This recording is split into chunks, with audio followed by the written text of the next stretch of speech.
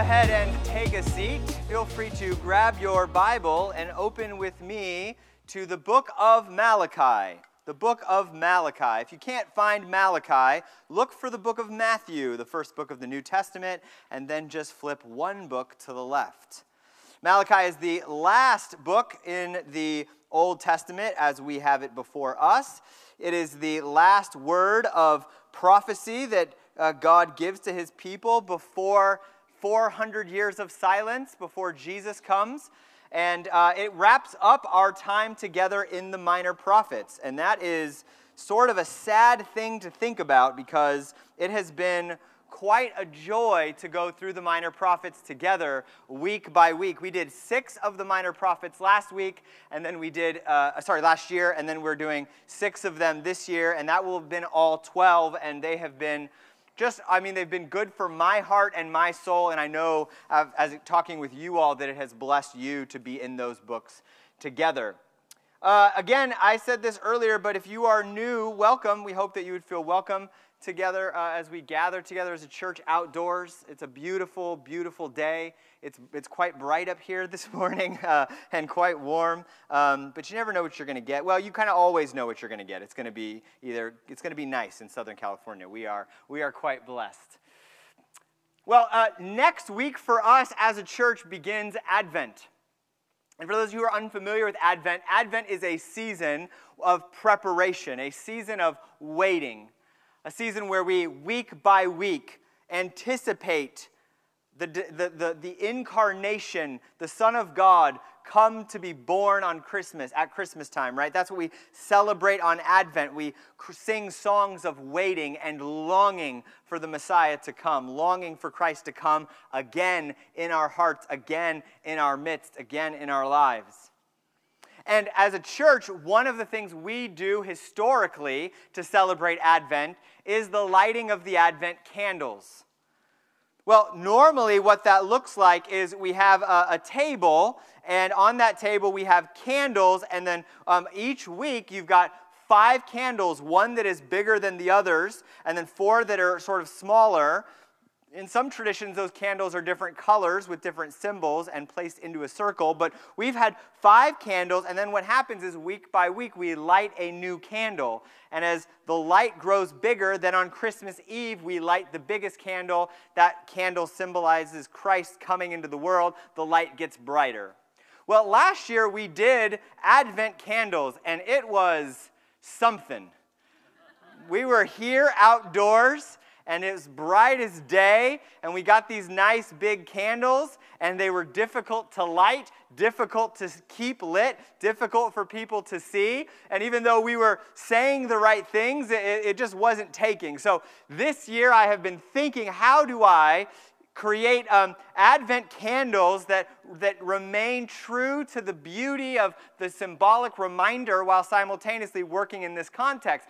So I decided that I'm going to experiment a bit. And so a couple of weeks ago, I purchased the finest fake candles that you could find, right? And here's the thinking, right? It's like I looked at there's got to be a bigger, stronger flame for us to see. It can't go out when there's a little bit of wind. I sort of looked into that, and I got into our home. I got some Amazon packages of these beautiful fake candles. And I got to tell you, when it's dark and you're far away and these things are on, boy, will they fool you. They just look really good. They even have that nice little flicker that sort of happens that looks very sort of natural. It's beautiful. From a distance, and when it's dark out, these candles look fantastic. But the test isn't how they look in the dark from a distance, because they need to be out here. So I went into our outdoor space, and I took all of our candles, I set them up, and I looked at them outdoors, and they look horrible. They just look so incredibly fake. When it's dark and at a distance, they look amazing. They'd pass for real candles. But when you get close in the daytime, there's not really enough light. There's certainly not heat. They don't really burn anything. Nothing about it is real. From a distance, when it's dark out, looks good. But if you look closer, you discover it's not actually real. I've come up with a solution. You'll see that next week. It's going to be great, I promise. But that analogy of the fake candle is something I have been thinking about since that moment because it ties into the book of Malachi. These fake candles in the dark and at a distance kind of give the impression that they're real candles. If you weren't paying too careful attention and you walked into a room and it was dark and you didn't get too close, you would go, hey, they got real candles in here. Those are really nice. But if you looked closely, if you shined a little light on them, you would discover that the candles aren't actually real candles. They look real on the outside, but they're fake. That is the state of religious practice in the book of Malachi. In the book of Malachi, God is writing to his people who have returned from exile. They are back in the land. The temple has been rebuilt. If you want to hear about the temple's rebuilding, we've been listening to Zechariah and also to Haggai talk about the rebuilding of the temple, but that happens before Malachi is written. And if you want to see that fleshed out, you can read the book of Ezra. But the temple is been rebuilt and practices, temple rituals are taking place again. Worship is taking place. The walls have even been rebuilt. If you want to know about the rebuilding of the walls in the city, again, we looked at that last week in Zechariah, but you could also read in Nehemiah, and you would hear the story of that. So the people have returned from exile, and they're returning to their lives of religious duty and practice. They're returning to their ways, but something is wrong. Deep down, even though externally, from a distance, you would look at them and say, oh, it looks like they're being faithful. If you looked more carefully, if you looked more closely, you would discover that their worship and their practice is actually unfaithful, that their hearts are actually far from God. They are certainly faking it well enough. But a careful examination reveals that they are not actually practicing worship as they were created to. And so God, through his messenger, Malachi, comes and gives a message to his people. And that message has to deal with some different practices that they are practicing that just aren't right. And God will have a difficult word for them. It's been about 150 years since they returned from exile, and the prophet Malachi we know almost less about than any other minor prophet. The word Malachi, the I there is possessive, meaning my, and the word Malek means messenger. So the name Malachi just means my messenger. God speaks to his people through his messenger. And even though this text is written a long time ago, we believe that what God says to his people then has the ability to transform and shape our lives today. So here's the outline for our time together this morning. First, we're going to talk about Israel's failures. So the first is failures. Then we'll talk about fickleness, and lastly, faithfulness. 3 F words. A lot of F words in this sermon. Failures, you know what I mean. Failures, fickleness, and faithfulness. That'd be a different kind of sermon. That would be a real popular sermon for people. You'd share that with everybody. Failures, fickleness, and faithfulness. So first we will look at the failures of God's people in the ways in which they have presented themselves externally as faithful, but deep down something is wrong, something is amiss. So here is our first failure in the book of Malachi. The book of Malachi is really God repeatedly telling his people, he's correcting them. He's repeatedly reminding them that they have gotten things wrong. And so the first failure has to do with leftovers. The book of Malachi opens with God reminding his people that he has loved them. And then he gives them his first failure. Malachi chapter 1, verses 6 through 14. This is what the Lord says. A son honors his father, and a slave his master. If I am a father, where is the honor due me? If I am a master, where's the respect due me, says the Lord Almighty. It is you priests who show contempt for my name. But you ask, how have we shown contempt for your name? By offering defiled food on my altar. But you ask, how have we defiled you? By saying that the Lord's table is contemptible. Verse 8, when you offer blind animals for sacrifice, is that not wrong? When you sacrifice lame or diseased animals, is that not wrong? Try offering them to your governor. Would he be pleased with you? Would he accept you? Says the Lord Almighty. Now plead with God to be gracious to us. With such offerings from your hands, will he accept you? Says the Lord Almighty. Oh, that one of you would shut the temple door so that you would not light useless fires on my altar. I am not pleased with you, says the Lord Almighty, and I will accept no offering from your hands. Verse 11.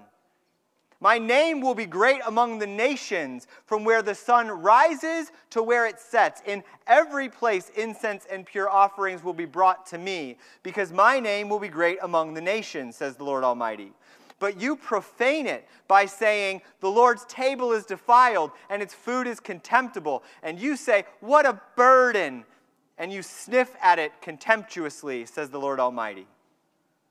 When you bring injured, lame, or diseased animals and offer them as sacrifices, should I accept them from your hand, says the Lord? Cursed is the cheat who has an acceptable male in his flock and vows to give it, but then sacrifices a blemished animal to the Lord. For I am a great king, says the Lord Almighty, and my name is to be feared among the nations.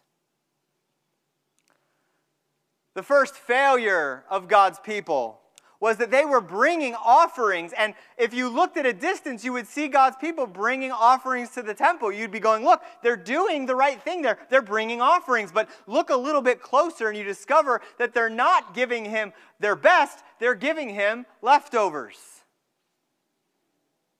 Now, they know that they're not supposed to do that. In Leviticus chapter 22, they had been instructed that when they were to give their offering, they were to choose their best animal. But instead of choosing their best, they're bringing before the Lord their injured, their lame, their weakest, the animals that they don't have much use for. That's who they are bringing for the offering. Not because they couldn't afford it, but because they chose to give the best to themselves. It's Thanksgiving week. Many of us will sit around tables with friends and family. How strange would it be if you arrived at someone's home or guests arrived at your home, and when it came time for the meal, you pulled out the Tupperware from your fridge. You placed upon the table half-eaten turkey, partially dug into mashed potatoes, a little bit of leftover stuffing, the remnants of some cranberry sauce. And you said, dig into your guests, and they said, Wait, what? What's happened? Wait, are you tight on finances? And you said, oh no, I got plenty of money. I just love Thanksgiving so much that I got the food, ate it, and now I'm giving you the leftovers. You wouldn't do that to your guests. And yet God is saying that is precisely what they are doing to him. They're not giving him their best. If God is going to be God, he deserves your best. But instead, they're giving what they could spare. They are worshiping God in a way that disobeys God, expecting God's blessing. Isn't that remarkable? What they must be thinking in their heads as they prepare their offering that they're not supposed to bring. I wonder if they're thinking to themselves, well, you know what? I know that God has asked for our best, but we're not going to give him our best. We're going to give him our leftovers. I'm sure he'll accept that. I wonder if they think they're being sincere. We love sincerity in our age, don't we? Sincerity is almost one of the highest virtues. We want to be sincere worshipers. And we have this attitude, well, if I'm sincere, it must be right. Well, that's nonsense. you can certainly be sincerely wrong. In order to worship God properly, you must be sincere, but you can't only be sincere. When we had our daughter Zoe, we got a car seat for her, right? You have to get a car seat for your infant. They won't even let you leave the hospital without a car seat. So we got the car seat, and I had installed the car seat correctly. I knew that it was incorrect. It was anchored properly. It was ready to go. And I had got her in the car seat, and I remember my mother was with me as I was placing Zoe into the car seat. And the car seat had the strap that went over one arm and over the other arm and connected, and then you had another strap that came between the legs, and that connected, and that was your 3-point harness for the seat for Zoe. And so I took her as my first child, first time. I set her in there, and I put her right arm and right leg through the armhole. I put her left arm and left leg through the other armhole, and then I struggled to snap it. And my mother looked at me and said, "What are you doing?" I said, what are you talking about? I'm putting her in her car seat. And she said, "Yeah, but she's not supposed to ride around like that. Like, that's not how this is supposed to. You've got this all wrong." I was sincere, but I was wrong. I was sincere, but I was actually putting my daughter into a dangerous car seat. Sincere, yes, but sincerity in our worship is not enough. We must be more than sincere. God had required that they would give God their best, in part because it would symbolize in their lives that God is worthy of their best, but also because God wanted them to give their most perfect animal so that they might one day see a picture of the way in which God would give His perfect Son for their sins. And yet, they were content with giving God their leftovers, which asks us, do we give God our best, or do we give God our leftovers? If you're anything like me, you probably have somewhere in your house at any given time a bag of clothes that you plan on taking to the Goodwill or the Salvation Army, right? That bag takes a long time to make it from our house into the back of the car, and then way longer, it seems like, from the back of the car to the actual Goodwill. But that's typically what we do, right? If you get new clothes, you want to be a good person, so you take your old clothes and then you want to donate them. And those centers are needed and useful and wonderful. But they never get someone who goes shopping and buys brand new clothes and then brings them brand new stuff. It's always our leftovers. And I wonder if that's how we worship God. Does He get the best? Does He get the best that you have? Does He get your best time? Or is prayer and Scripture when you've got leftover time? When you get extra money, does He get your best portion? Or does He get what's left over? God comes to His people and says, yeah, it looks like you're worshiping me, but you have not made me first. You are not giving me what's best. You do not actually have me as God. What you give the best to matters. And for the Christian, if you are here this morning, you are to give God your best.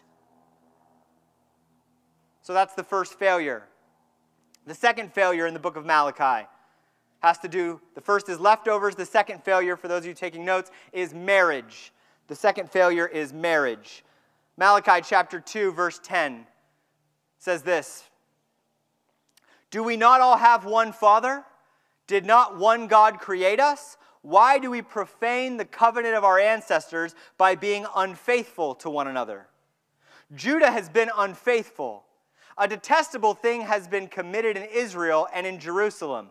Judah has desecrated the sanctuary the Lord loves, desecrated the sanctuary by marrying women who worship a foreign god. As for the man who does this, whoever he may be, may the Lord remove him from the tents of Jacob, even though he brings an offering to the Lord Almighty." Verse 13, another thing you do. You flood the Lord's altar with tears. You weep and wail because he no longer looks with favor on your offerings or accepts them with pleasure from your hands. You ask, why? It is because the Lord is the witness between you and the wife of your youth. You have been unfaithful to her, though she is your partner, the wife of your marriage covenant. Has not the one God made you?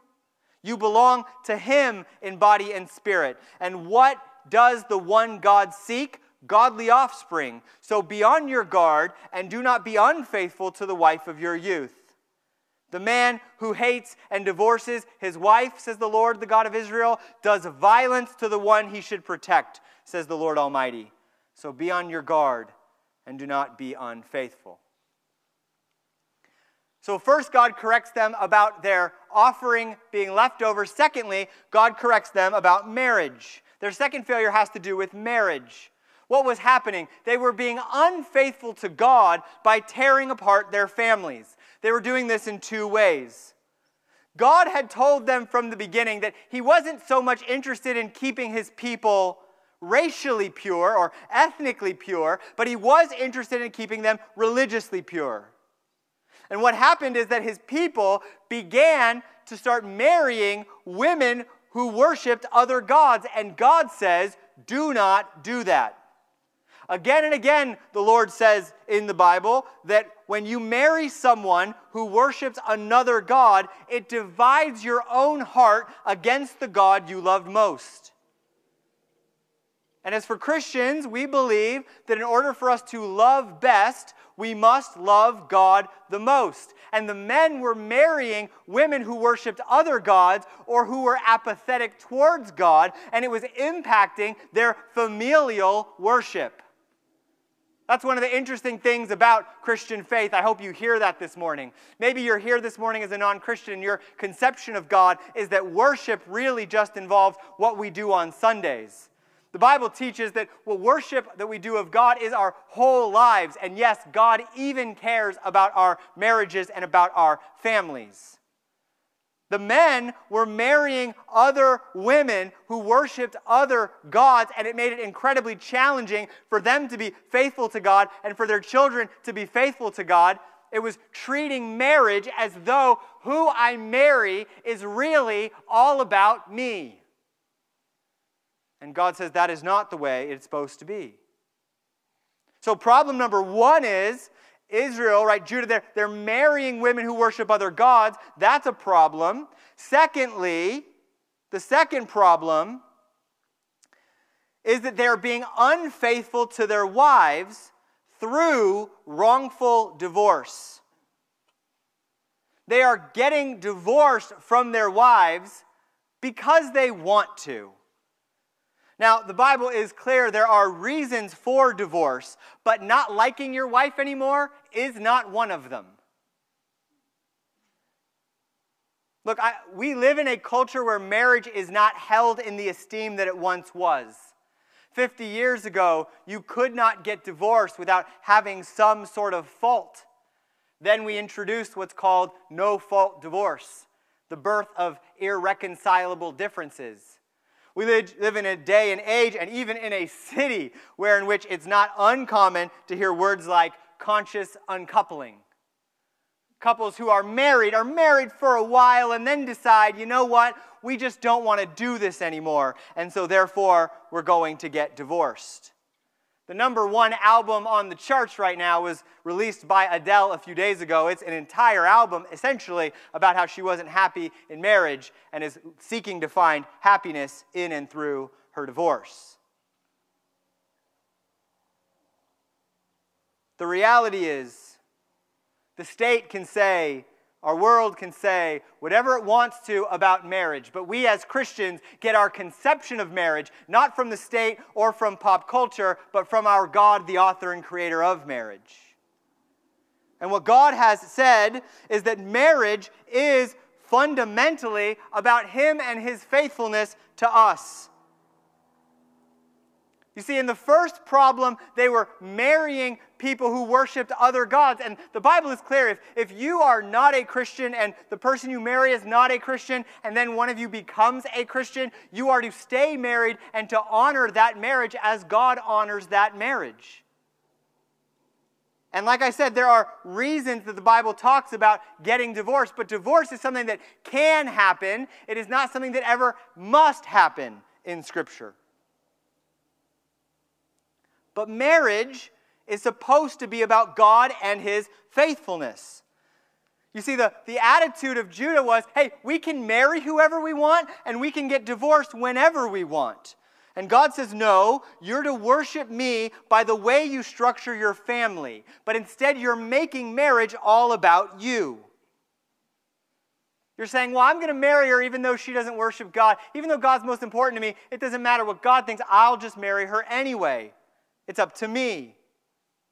Or, I don't really like this relationship anymore. I kind of am interested in that person, so I'm going to end this relationship to go find my own personal happiness. People today get married to make themselves happy. People get divorced often to make themselves happy. If you're looking for happiness in your marriage, if the primary place you look is for happiness is in your marriage, you will not find it. Not the happiness you were made for. The happiness you were made for is found in God and in God alone. I got the privilege of doing a wedding yesterday, and it's always amazing to stand before a couple who's going to get married, to look them both in the eye in the presence of God and this company, that company, and declare to them that if they want to have a great marriage, they cannot make their marriage the most important thing in their life. That the key to a successful marriage is by making sure that we pursue Christ above our spouse, God above the person that we are in a relationship with.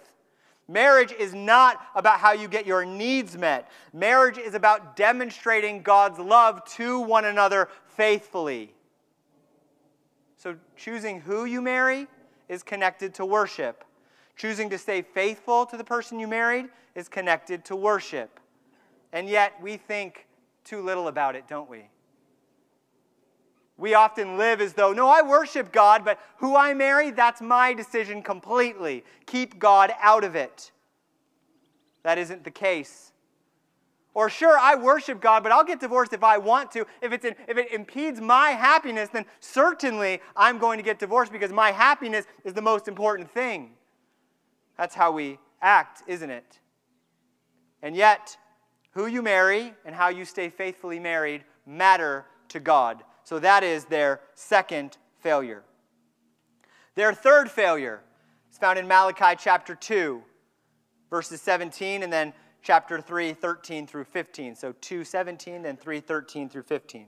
Their first was about leftovers, their second about marriage. This is their third failure. Malachi 2:17 says, "You have wearied the Lord with your words. How have we wearied him, you ask? By saying, all who do evil are good in the eyes of the Lord, and he is pleased with them. Or, where is the God of justice?" Chapter 3, verse 13. "You have spoken arrogantly against me, says the Lord. Yet you ask, what have we said against you? You have said, it is futile to serve God. What do we gain by carrying out his requirements and going about like mourners before the Lord Almighty? But now we call the arrogant blessed. Certainly evildoers prosper, and even when they put God to the test, they get away with it." The third failure for God's people has to do with injustice. Injustice. They're complaining to God saying, this isn't fair. God, you're so unfair. You're not dealing with justice as quickly as we want you to. One of the things that they noticed, right, was that justice was something that they cared about, but they had stopped caring about it, and they began to be and participate in injustice and indifference to injustice because they didn't see God doing enough for them. What's remarkable is that while they are complaining to God for his lack of justice, in Malachi chapter 3, verse 1, God declares that he is still planning on sending his messenger to them. In other words, the God who they are complaining to is the God who cares about justice more than they do. And God will deal with justice on His time. Just because justice doesn't or hasn't come on your timeline does not mean it is not coming. They were complaining to the God who had already planned to send Jesus to deal with the sins of the world. Not only that, but they had short-term memory loss. God had delivered them time and time and time and time again. Brothers, sisters, let me remind you, God cares about justice more than you do. In Malachi chapter 3, verse 5, God institutes that His people, that how they treat their neighbors would reflect how they worship. He says, I will come to put you on trial, verse 5. I will be quick to testify against sorcerers, adulterers, and perjurers, against those who defraud laborers of their wages, who oppress the widows and the fatherless, and deprive the foreigners among you of justice. But do not fear me, says the Lord Almighty. God says, I care that my people live right with their neighbors. You can't say you are a Christian. You can't say you worship God, the God of justice, and also say you don't care about justice. To be indifferent to justice is to be against justice. God cares about how we treat our neighbors. Now, maybe you find yourself here this morning. Maybe you've been accusing God of allowing something to happen, and you're frustrated about it. And you're wondering, God, how could you let this happen? Or why don't you deal with this situation? Or why don't you bring justice in this moment? And maybe you're frustrated because you haven't seen God deal with injustice. And so maybe you're tempted this morning to conclude He doesn't care. Friends, this just isn't so. In fact, starting next week, we will slowly march towards Christmas Day. And if the Christmas season, which is about so much, it is certainly about God coming to deal with injustice. But our temptation, as you know, is to say the real problem is in someone else's life. And Mary, a young girl, is visited by an angel who declares that she will have a son, that his name will be Jesus because he will save his people from their sins. When you perjure, you are sinning against God and your neighbor. When you are mistreating the oppressed, you are sinning against God and your neighbor. When you steal, you are sinning against God and your neighbor. When you lie, when you cheat, when you defraud, you are sinning against God and your neighbor. How you treat your neighbors matters. So the third failure of God's people in justice, the final fourth failure is about theft. This is Malachi chapter 3, verses 6 through 10. It says this, I, the Lord, do not change. So you, the descendants of Jacob, are not destroyed. Ever since the time of your ancestors, you've turned away from my decrees and have not kept them. Return to me, and I will return to you, says the Lord Almighty. But you ask, how are we to return? Will a mere mortal rob God? Yet you rob me. But you ask, how are we robbing you?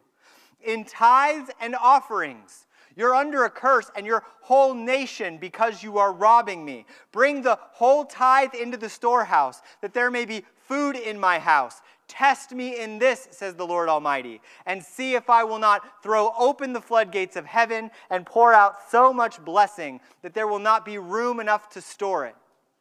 I will prevent pests from devouring your crops, and the vines in your field will not drop their fruit before it is ripe, says the Lord Almighty.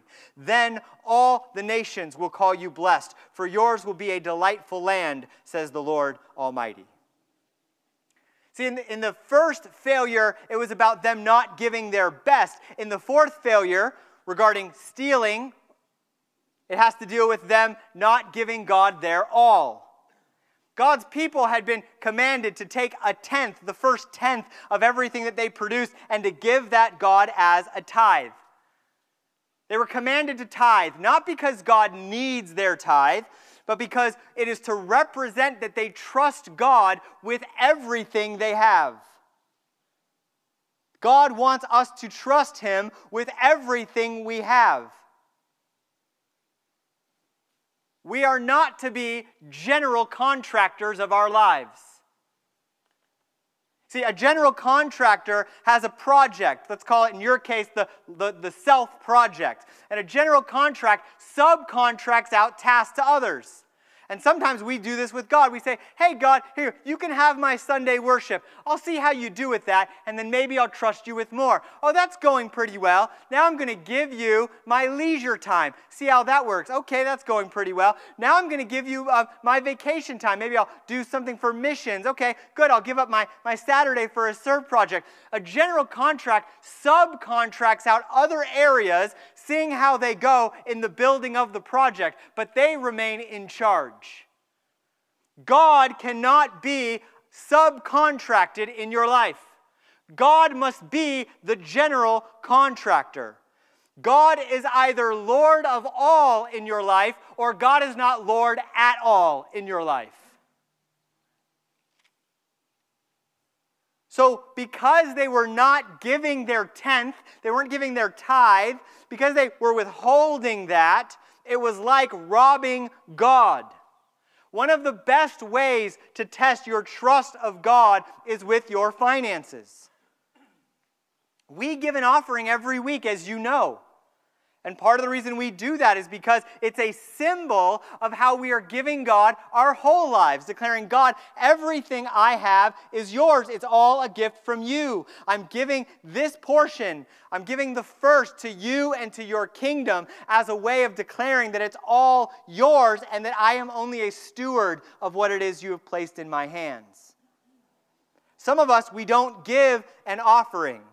Now, we're not commanded to give a tithe. For some of you, that will feel legalistic. As Christians, we are no longer bound by the tithe. But as Christians, we still give God a tenth or more as a way of declaring, God, this is all yours. You get our best. You get our first. Some of you don't give because you think that you come first.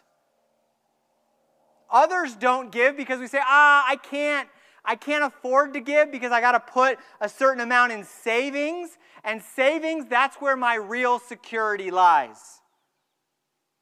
Some of us think, well, I can be faithful with just a little. I can't be faithful with just a little, so I'm not going to be faithful at all.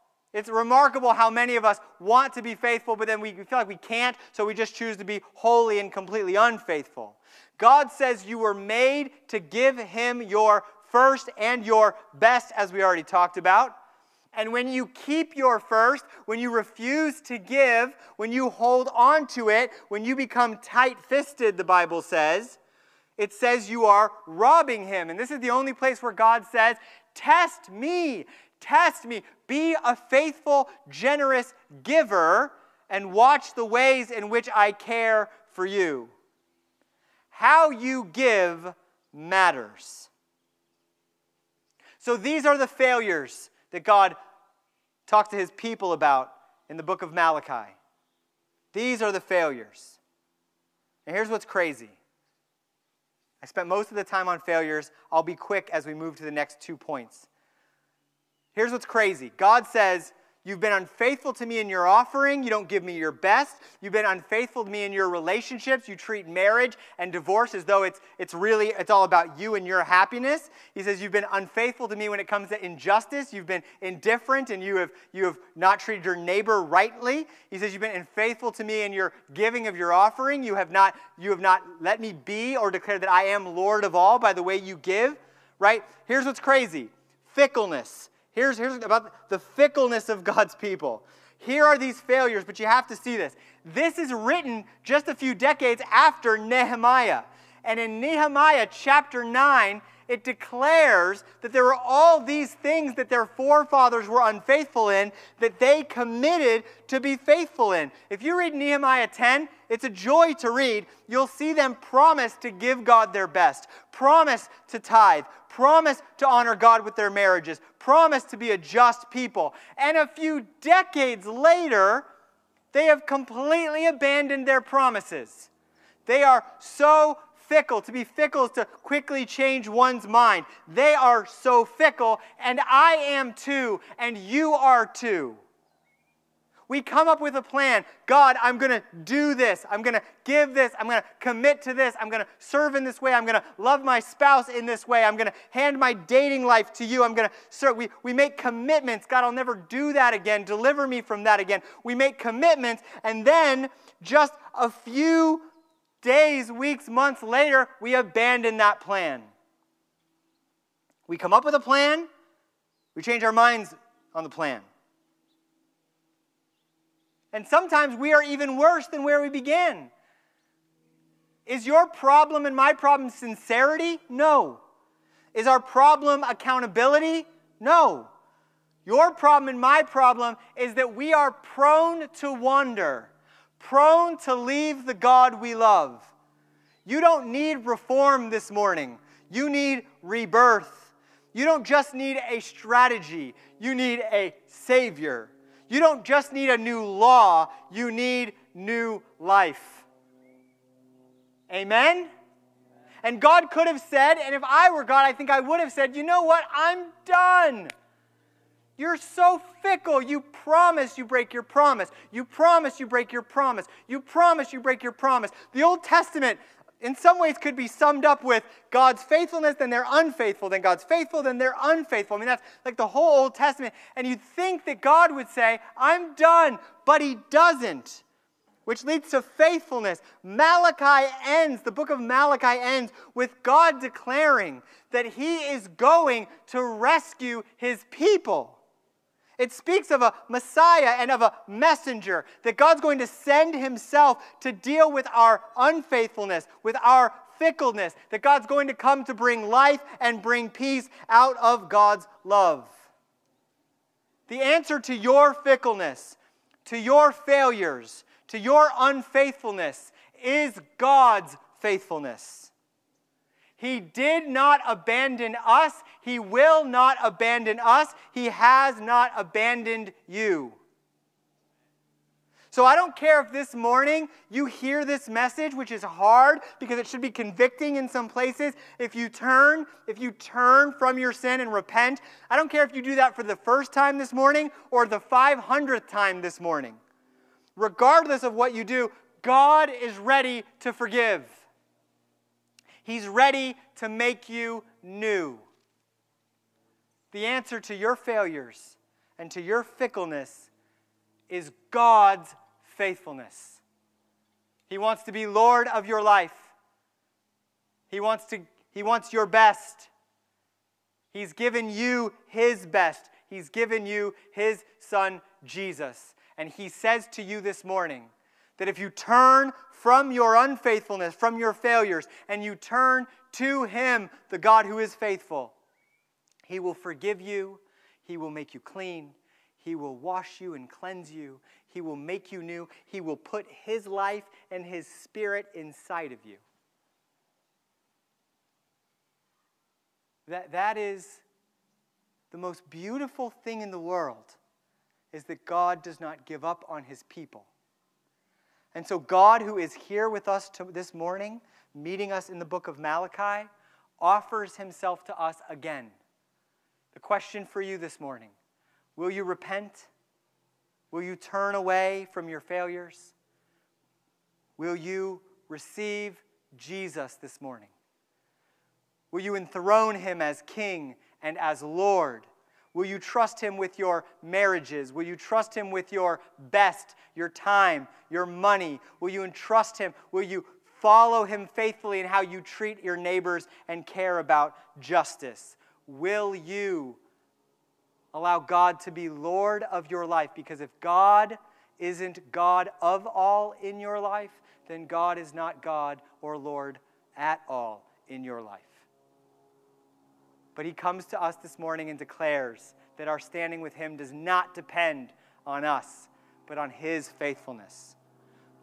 Our failures, and we are so fickle, but God is faithful. Amen? Let us pray.